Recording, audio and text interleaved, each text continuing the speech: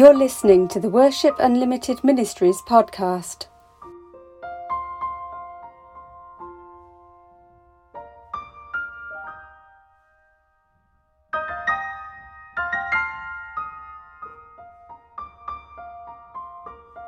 This week's devotional is entitled Freedom Day. Don't fret or worry. Instead of worrying, pray. Let petitions and praises shape your worries into prayers, letting God know your concerns. Before you know it, a sense of God's wholeness, everything coming together for good, will come and settle you down. It's wonderful what happens when Christ displaces worry at the centre of your life. Philippians chapter 4, verses 6 and 7 in the Message translation. Monday the 19th of July 2021 is being heralded as Freedom Day here in the UK. It is the day on which many of the restrictions imposed as a direct result of the COVID-19 pandemic are due to be lifted. Quite what that will mean is still uncertain, as individuals will all have their own choices to make. Should I still wear a mask in public places? Should I be vaccinated or not? In many ways, the pandemic will continue to have a huge impact on our lives, and so-called Freedom Day will not change that. For the past year and a half, COVID-19 has been the primary word on everyone's lips. You only need look at the internet or social media and it is there, glaring you in the face. We will not get away from it. And sadly, this has had a massive effect on many people's mental health and well-being. The number of people who have died during this season has been tragic. Even now, cases are rising and lockdowns are being imposed in some parts of the world. I hear from people who are afraid and from those who are frustrated by being given some degree of freedom only to have it taken away again.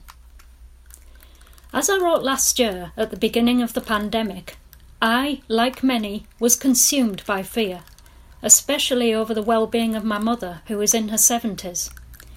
Yet as time has gone on, the scripture I quoted above has come to mean more and more to me, and my prayer is that it will bring you comfort too, as we break it down together. Although I have read it in many translations, it is the version in the Message that always jumps out at me most. This biblical paraphrase is so direct, it says it like it is. I know many people are not keen on this translation, and I would hesitate to suggest using the Message for serious Bible study, but sometimes it can bring new life into verses we may have known for many years. First, Paul tells us not to fret or worry. I can hear you saying, "That's easier said than done," and I am with you on that. I have been a worrier all my life. But what good does worrying really do, except to give us ulcers? Can we change anything by worry? As Jesus said in Matthew chapter 6 verse 27, can all your worries add a single moment to your life? Later in this famous passage he says, "So do not worry about tomorrow, for tomorrow will bring its own worries. Today's trouble is enough for today." Verse 34. Could Jesus have made this any clearer?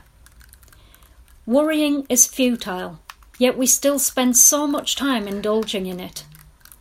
If Paul had left us simply with the command not to worry, we might wonder what we're meant to do instead, but he gives us the answer.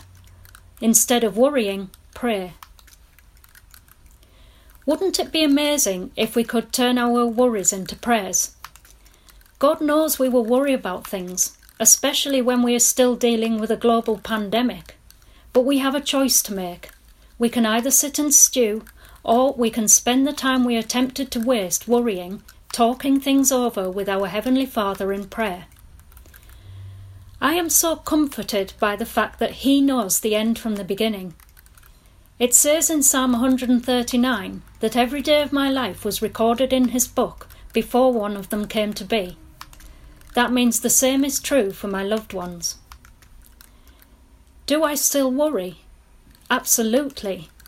I am not going to pretend I am a totally reformed character, because that would be a lie. Yet I am learning to take more of my worries to Jesus in prayer, and I am starting to learn more about leaving them there, rather than picking them back up again. Our text urges us to let petitions and praises shape your worries into prayers, letting God know your concerns. I love the mention of praises there, because praise is a huge part of prayer. It means dwelling on and thanking God for the things He has already done, as well as bringing forward the issues we currently face. As we look back, we will all be able to see God's loving hand of provision in our lives. If He has come through for us before, then He will do it again. Even COVID-19 is not too big for God. He knew about all the things that are worrying us before they ever came to be, and He has the answers. So let us praise Him, because praise lifts our eyes off our circumstances and places them back where they need to be, on God. Then when we have praised, we can let Him know our concerns. Finally, what will be the result of turning our worries into prayers? Paul says, before you know it, a sense of God's wholeness, everything coming together for good, will come and settle you down. Isn't that what we want, to be settled down? We want our hearts to stop racing and our minds to be cleared. This part reminds me of Romans chapter 8, verse 28, where we are assured that all things work together for good, for those who love God and are called according to His purpose. So God can bring good out of all things in my life, including my cares and worries. Will bad things happen? Maybe, but it will not mean He has stopped loving me or He has taken His hand off me. And if He allows something bad, then His word assures me He will bring good out of it. As I have often said, I have learnt my biggest and most important lessons in the valleys. I have had days when I have woken up worrying. I have got out of bed certain it was going to be a bad day. I have felt a sense of foreboding that something nasty was going to happen, and I have settled myself against it. Then, when the day turned out badly, I have looked back and realised it was partly my fault. I let my fears consume me. I allowed them to put me in a bad mood.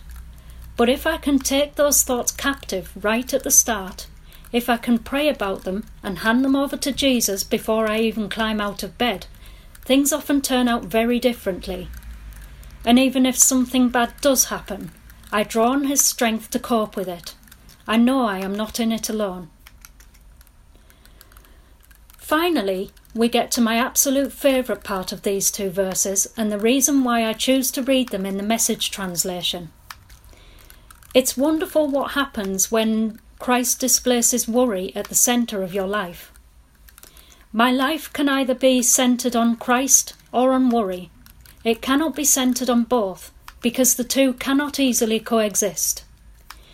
If I am focused on worry, my eyes have been momentarily taken off Christ. Like many, I too am longing for Freedom Day, but it is not going to come on Monday the 19th of July. It will only truly come when Christ displaces worry at the centre of my life.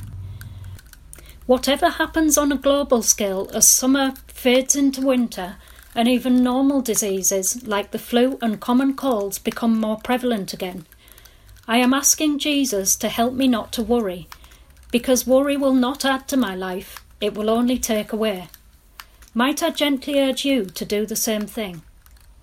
Whether you are for or against masks and other restrictions, or whether you have chosen to be vaccinated or not, I want to urge you to put your hope in Jesus now and through anything else we might face in the future.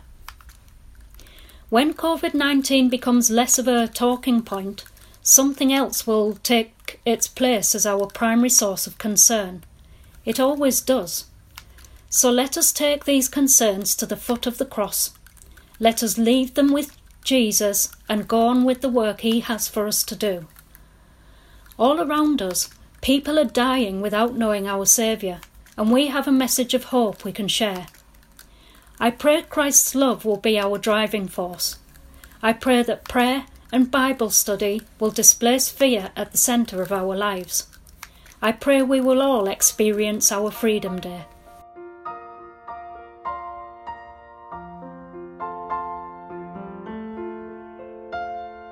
Thank you for listening. For more information, please go to www.worshipunlimitedministries.org.